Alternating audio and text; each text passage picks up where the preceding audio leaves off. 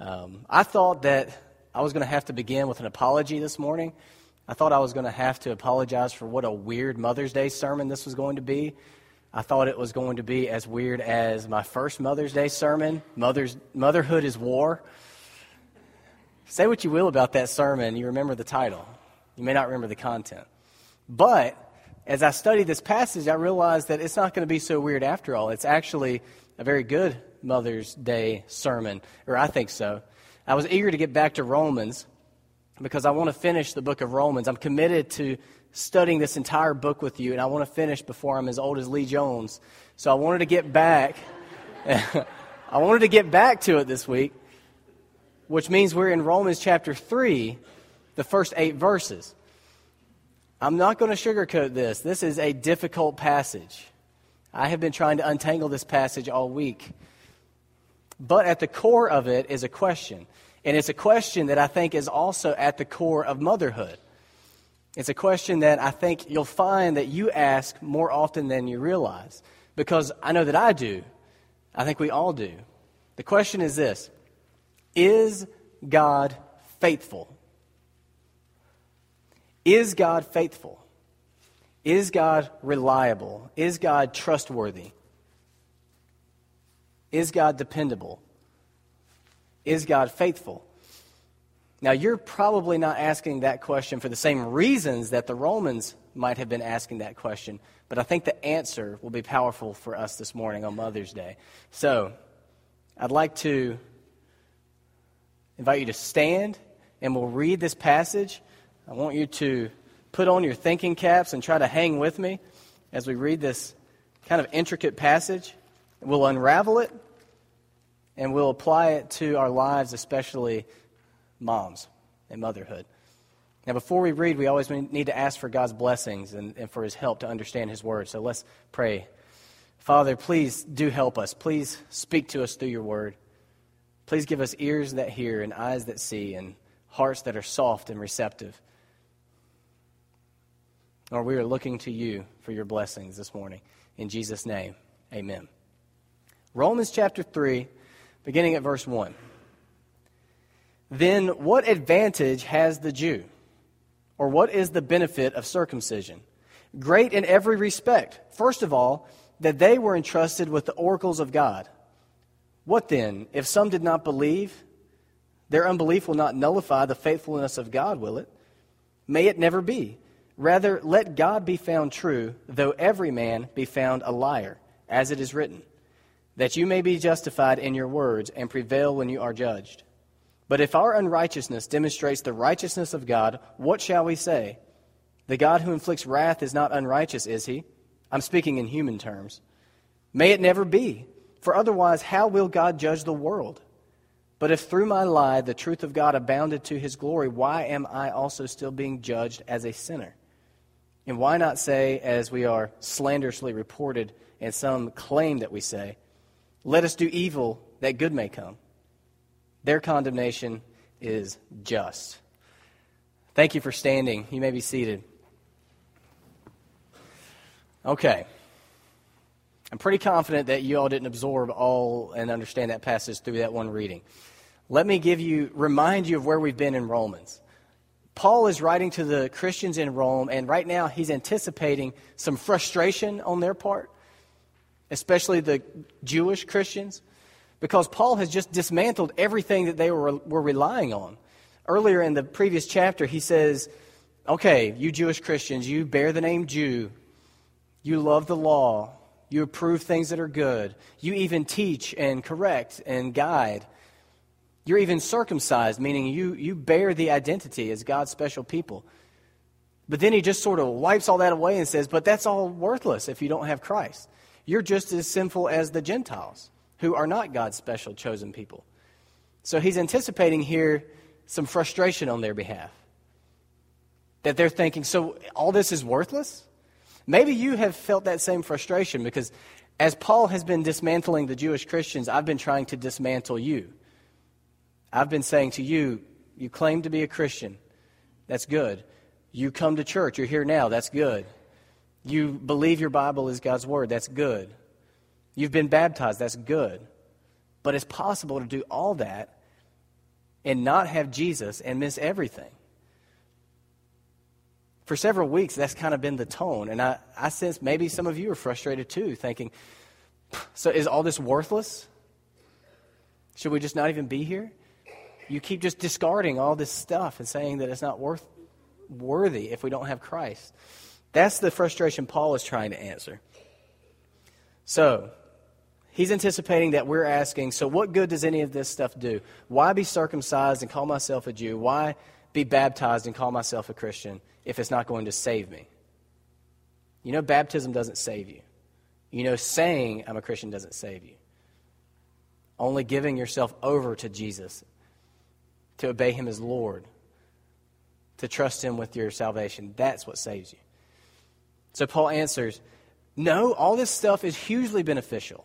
Going to church, being involved in the things of Christianity, or in this case, Jewishness, is hugely beneficial because it's there that you hear the word of God. For the Jews, he said, where is it? Verse 2. First of all, you were entrusted with the oracles of God. That can either mean the promises of God or just the word of God, the Old Testament. Either way, you are hugely benefited just by being here because you're exposed to God's word. That's a huge benefit. But then these hypothetical questioners say, but if so many people receive the word and the promises of God and yet don't believe, as you say, does that not reflect badly on God? If God's word and his promises are that ineffective, can he be faithful? Now, I fear I may have already lost some of you, so let's get on the same page. I believe from my study that the basic argument Paul's trying to answer is, if we're always saying that just coming to church doesn't save you, just hearing the word doesn't save you, you have to give yourself to it, believe, be changed. And I've told you that Billy Graham agrees with me that probably 80% of most churches are actually non-Christians. The membership are probably not really born-again believers. It's a pretty valid question. Well, if that many people are being exposed to God's word week after week, and that many people remain unsaved and unchanged, does that not reflect badly on God? Does that not mean that God is unfaithful? Are you following me? Like you would say no. It's a pretty good question because the Israelites, they were the special people. They had the special word, the promises, and yet you look at their history and it's pretty disappointing. There's a lot of unbelief. Abraham and Sarah, he was supposed to be the one that had the lineage that was going to lead to Jesus, that would bless everyone. And they disbelieved that God would give them a child in their old age. Esau gave up his birthright to be in that lineage for a bowl of stew, a bowl of soup. Just gave it up. Joseph's brother sold him into slavery. Moses disbelieved that God could use him to deliver his people. After all the great miraculous plagues that released Israel from Egypt, they disbelieved and murmured and made a golden calf to worship. There's a billion other examples I could point to. Does that not mean that there's some deficiency in God if his people are that messed up? Is God faithful? Psalm 78 sums it up pretty well about Israel's history. You don't have to flip there. You can just listen. Psalm 78, starting at verse 9.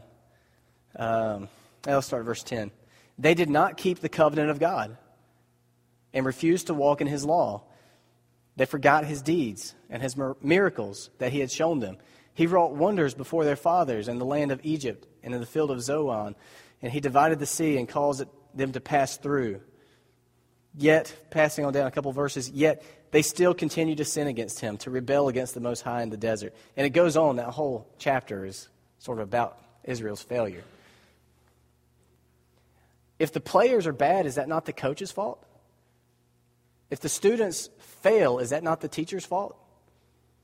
One of the things I love about the Bible is it's intellectually honest. This is a good question, I think. So like I said, you may not be questioning God's faithfulness for the same reason that Paul anticipated these people were.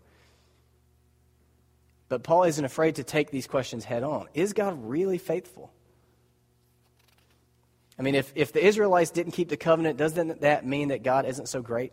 If they forgot God's deeds in their life, does that not mean that his deeds just weren't that memorable? If they rebelled, does that not mean that God was not great enough to inspire loyalty? I want you to feel the tension of this question as I flip back and find my passage that I closed the book on. So Paul throws this question out there, and then he just answers with a blunt, clear, concrete no. No, that doesn't mean that God is unfaithful. He says, even if all people are unfaithful, God is faithful. Even if all people are liars, God is true. Even if all people are unrighteous, God is righteous. In fact, faithfulness is really only ever proven in the face of unfaithfulness. How do we know faithfulness unless it's tested? How do we know if God's love is faithful unless it is tested by our unfaithfulness? How would we know? How do we know beauty if we don't know what ugly is? How would we know health if we don't know what illness is? In fact, the idea between the lines here is that the unfaithfulness, falsehood, and unrighteousness of people enhances the faithfulness, truth, and righteousness of God. How can we worship God's faithfulness without the contrast of our own unfaithfulness?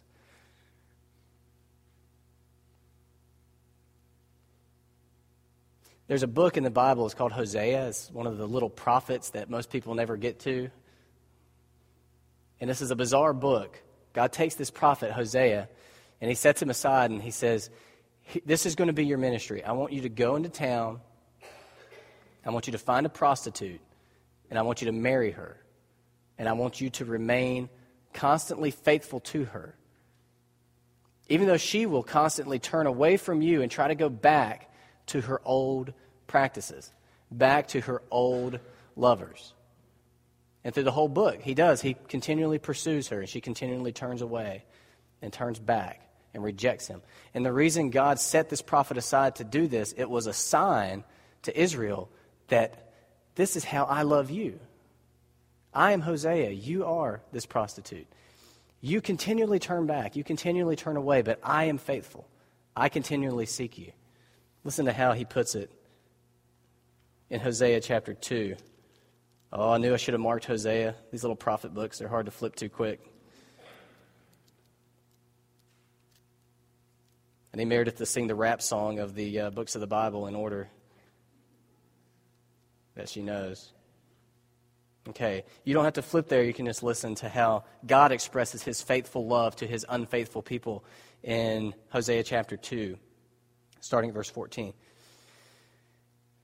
In the face of his people's unfaithfulness, he says, therefore, behold, I will allure her, bring her into the wilderness, and speak kindly to her. Then I will give her her vineyards from there, and the valley of Achor as a door of hope. And she will sing there as in the days of her youth, as in the day when she came up from the land of Egypt. It will come about in that day, declares the Lord, that you will call me Ishi, which means husband, and you will no longer call me Bali, which means master. For I will remove the names of the idols from her mouth, so that they will be mentioned by their names no more. In that day I will also make a covenant for them with the beasts of the field, the birds of the sky, and the creeping things of the ground. I will abolish the bow and the sword and war from the land, and will make them lie down in safety. I will betroth you to me forever. Yes, I will betroth you to me in righteousness and in justice, in loving kindness and in compassion. And I will betroth you to me in faithfulness. Then you will know the Lord. And he goes on, and it's really beautiful.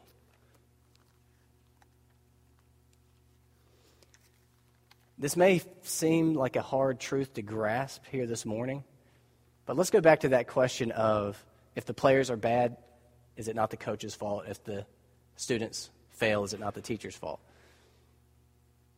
How many of you really like these inspirational coach movies or these inspirational teacher movies? A couple of people. Yeah, you can actually raise your hand. It'll be good. It'll get your blood flowing. It'll get you back focused. I like them. They come out constantly. And there's a reason that these stories resonate so deeply with us. Hoosiers is probably one of my favorite ones. It's an old one. Remember the Titans. We Are Marshall. I never saw that one. Miracle. I saw that one, but I don't remember it because it was about hockey. Glory Road. Coach Carter. Cool Runnings, although I don't know if you would consider John Candy that inspirational of a coach. Finding Forrester. Lean on Me. Stand and Deliver. Freedom Riders. The Great Debaters. Dead Poets Society. School of Rock. There's a reason these stories resonate so deeply with us, I think. The story of a coach or a teacher who comes and they are faithful to this messed up group of people to the end, sacrificing everything to see this group of people come to their full potential. There's a reason that resonates so deeply with us, I think, beyond just the fact that it's inspirational. Maybe some of us are teachers or coaches. I think it resonates so deeply with us because that's the story that we're caught up in. God is the ultimate coach, the ultimate teacher. We are the ultimate messed up team, messed up classroom. And He is faithful to us to the end, and it's glorious. And it's wonderful. God is faithful. God is dependable. God is reliable. But Paul doesn't just leave it there. Again, he's intellectually honest. He asks the next logical question. But if His faithfulness is made so glorious by our unfaithfulness, why are we judged for our unfaithfulness? Why don't we just live it up, being unfaithful, and make Him look that much better? Why not? And that's when Paul answers with this kind of stunning, confusing last sentence. He says, he just sort of brushes it aside and says, their condemnation is just. And I could not figure out what he meant by that. Whose condemnation? This passage is so windy and twisty, I didn't know. But I think I finally cracked the code. I think he's saying that anyone who responds to God's faithfulness like that deserves to be judged. Any spouse who commits adultery and then comes back and receives complete forgiveness, any spouse who receives that and says, oh, well, if you're going to look all high and mighty forgiving me, I'll just go sleep with a dozen people, and then you can look even better. Or any player on one of these teams that comes and says, oh, coach, if you're going to look so great because you're faithful to us and we're such a mess, I'm just going to be that much worse. I'm going to just skip practice, make you look that much better.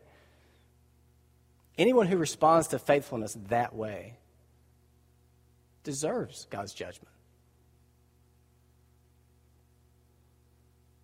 God is faithful. He is the ultimate Hosea. He is the ultimate husband pursuing his unfaithful bride, the church. His faithfulness is glorious. His reliability is sure. Now, let's get back to Mother's Day. What does all this have to do with motherhood, with you and me? I think it has a lot to do. I doubt any of you have ever asked these questions of God in your mind. You've never thought, you're not faithful, and then gone through all this logic stuff. It's probably not occurred to you. But I guarantee you have asked the question, are you really faithful? Because I know that I have, and I know that we all have. Every sleepless night when you're consumed with worry as though it was up to you to ensure the safety of your children and that you had no reliable foundation of God, you're asking that question. Every anxious day of turmoil where you're wondering, are you going to be able to provide? Even though you know Jesus has promised that, don't worry, He'll provide. You're asking that question. Is God really faithful? Is He really going to come through on His word? How many promises of God do we know, yet we live as though they're completely false or that He's not going to keep them? God's faithfulness is hugely important to all of life and to motherhood. So, what I have for you now is 6 specific ways that God is faithful to us. And I'm going to be talking to the moms, but I think we'll all benefit from them. Or I have, and I'm not a mom. Number 1. This one you probably wouldn't think of first. God is faithful to moderate temptation. God is faithful to moderate temptation. 1 Corinthians 10:13 says, "No temptation has overtaken you, but such as is common to man. And God is faithful, who will not allow you to be tempted beyond what you are able. But with the temptation will provide the way of escape, so that you will be able to endure it." God is faithful to moderate temptation. Moms, what is your sin proclivity? What is your temptation? Is it worry? Is it anger? Is it jealousy of other families? Is it disbelief? Is it easy way outedness to kind of shirk responsibility because it is so hard? Is it control? Is it trying to turn the kids against their dad? Is it despair? Temptation to give up, give in? Bitterness, resentment? Motherhood is full of temptations. I think the greater the task, probably the more full of temptations it is. And motherhood is one of the greatest tasks that there is. God is faithful to moderate temptation. Turn to Him and teach your children to turn to Him. Number 2, God is faithful to sanctify you. I should get Kendall to come up here and quote this verse. I saw her earlier. I don't know where she's hiding her face. This was our theme verse for the beach weekend, and she and Meredith were the ones who memorized it. "Now may the God of peace Himself sanctify you entirely, and may your spirit and soul and body be preserved complete, without blame, at the coming of our Lord Jesus Christ. Faithful is He who calls you, and He also will bring it to pass." Another translation just says, God is faithful, He will do it. Now, what does this have to do with being a mom? Well, let's just take one aspect of the fruit of the Spirit that grows in our lives when we are sanctified. Love. Do you moms not feel as though the amount of love required of you is supernatural in nature? The level at which you have to pour out yourself for the benefit of others, namely your children, is ridiculous. And some of you not only have your children, you also have your aging parents. And your role in their life is becoming more maternal as they're needing more help to take care of themselves. And it falls to the woman. It's rare that the man takes care of the parents. Usually it's the woman in the relationship. You can't love the way you have to love to be a mom unless God does something supernatural and He sanctifies you and He sets you apart and He starts to cultivate the fruit of the Spirit in your life. And the promise is that because God is faithful, He will bring it to pass. You will grow in love and joy. Sanctification is the ultimate depression antidote because the fruit of the Spirit grows. Joy grows. Peace, the anxiety antidote, is sanctification, and God will do it. Kindness, goodness, faithfulness, gentleness, self-control.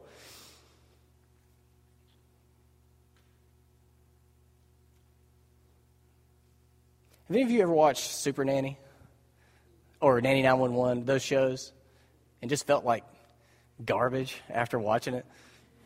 She can turn a whole family of crazy kids around in 30 minutes.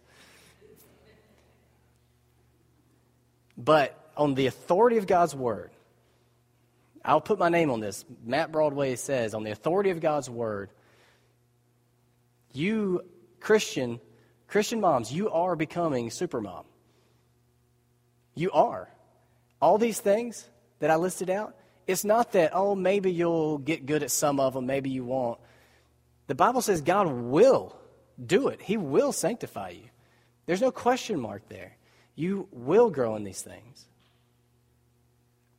God will sanctify you. He is faithful. Number 3, God is faithful to strengthen and protect you in your fight against Satan.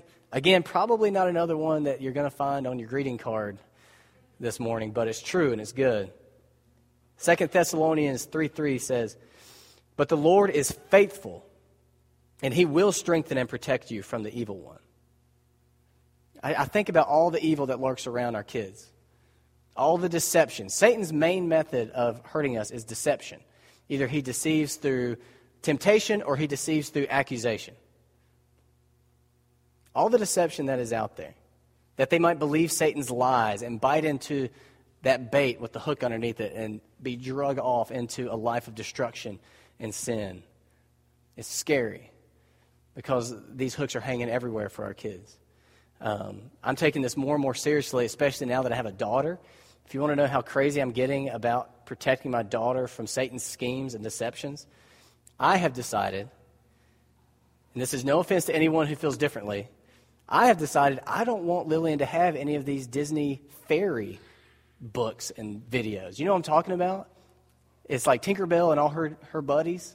Have you seen these? No? They exist.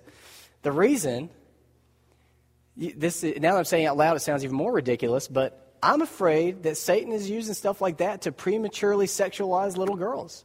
I don't want my little girl dressing like a little prostitute with wings. And I know I sound crazy. I sound like a crazy person. Look at them next time you see them. Laugh it up. I'm telling you, Satan is an angel of light. Satan is an angel of light. And it'll look so innocent. It'll look so pure. But I'm not having it. And I trust this promise that God is faithful. As dangerous, as deceptive, as difficult as this world is, God is faithful. He will strengthen and protect us from the evil one if we'll take refuge in him, if we'll lead our kids to take refuge in him. Moms, if you'll take refuge in him, if you'll pray for your kids to take refuge in him. There's other examples I could give, but that one does the job. No, I'll give one more example. This is along the same lines. Meredith and I were watching TV the other night. I don't remember what the product was. It could have been clothes. It could have been nail polish. It could have been chewing gum. I don't know what it was. But clearly the promise that they were selling was that this product will make you sexy. And it was clearly marketed to younger girls, younger women. Girls, not women. Not this product will make you intelligent. This product will make you successful. This product will make you into a quality young woman. Or not even this product will make you beautiful. Not even beautiful. Sexy. As though that's the big aspiration, that you would look in such a way that some guy would want to have sex with you. It's evil. It's everywhere. That's not the point of my sermon. The point of my sermon is that God is faithful, even in the face of all this. Number 4. God is faithful to keep his promises. This is a huge one. This might be the biggest one. God is faithful to keep his promises. Hebrews 10:23. Let us hold fast the confession of our hope without wavering, for he who promised is faithful. The same God who said, "Come to me, you who are weary and heavy laden, I'll give you rest." He's faithful. The same God who said, "Don't worry about what you're going to wear and what you're going to eat. I take care of the birds and all the animals and the plants. I'll take care of you too." He's faithful. He keeps his promises. Maybe your spouse doesn't. Maybe you don't have anyone else in your life that does.